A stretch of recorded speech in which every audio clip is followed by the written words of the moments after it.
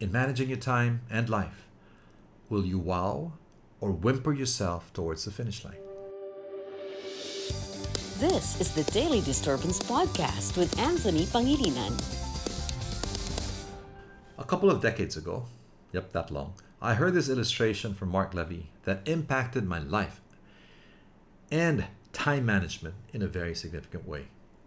You may have heard it, and if you have, let's reflect on it again and allow it to renew our commitment to making the most of our days at whatever season of our lives.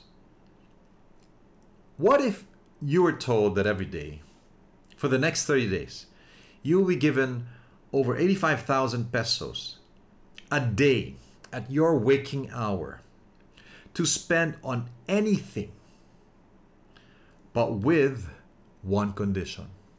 Whatever you do not use by the end of the day, you have to return. Which means you can't save it for the next day, you can't hide it under your pillow, right? You can't just stash it or deposit it somewhere. You have to return it.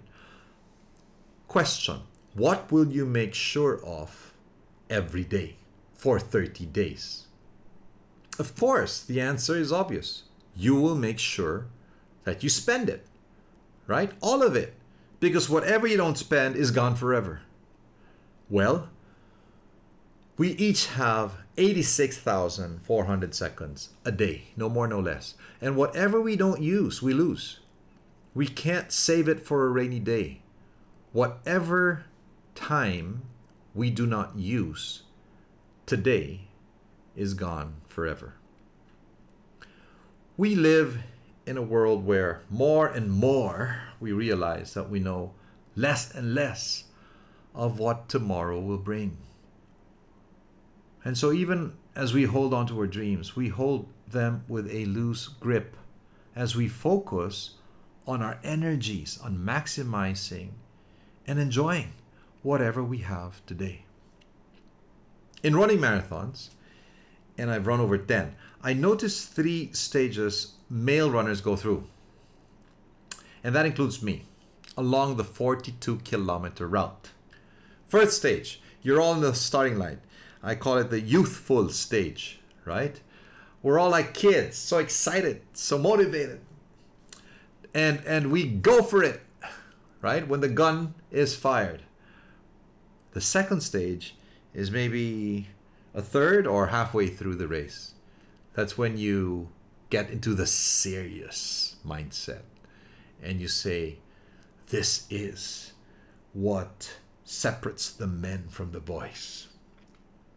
And then the last stage, which is maybe the last 5 kilometers, I call it the desperate stage.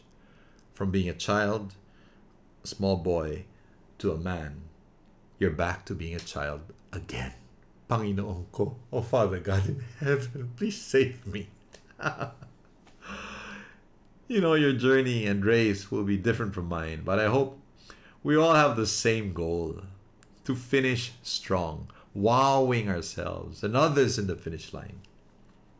In the New York Marathon, which I've run twice, at least 60,000 runners gather in the starting line every year.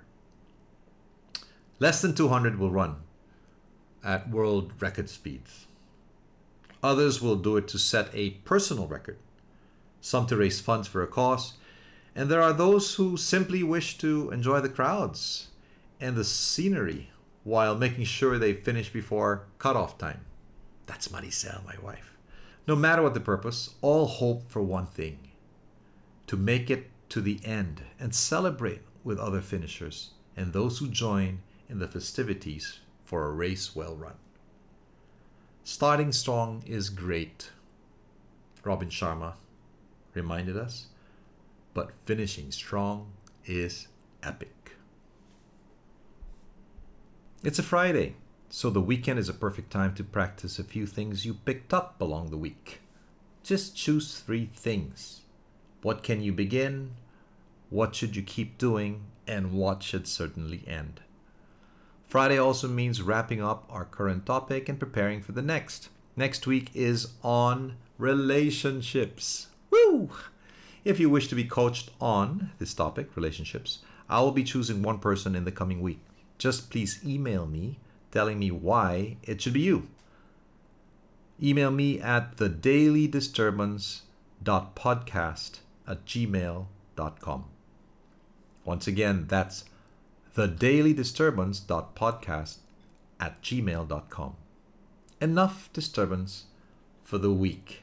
See you on Monday.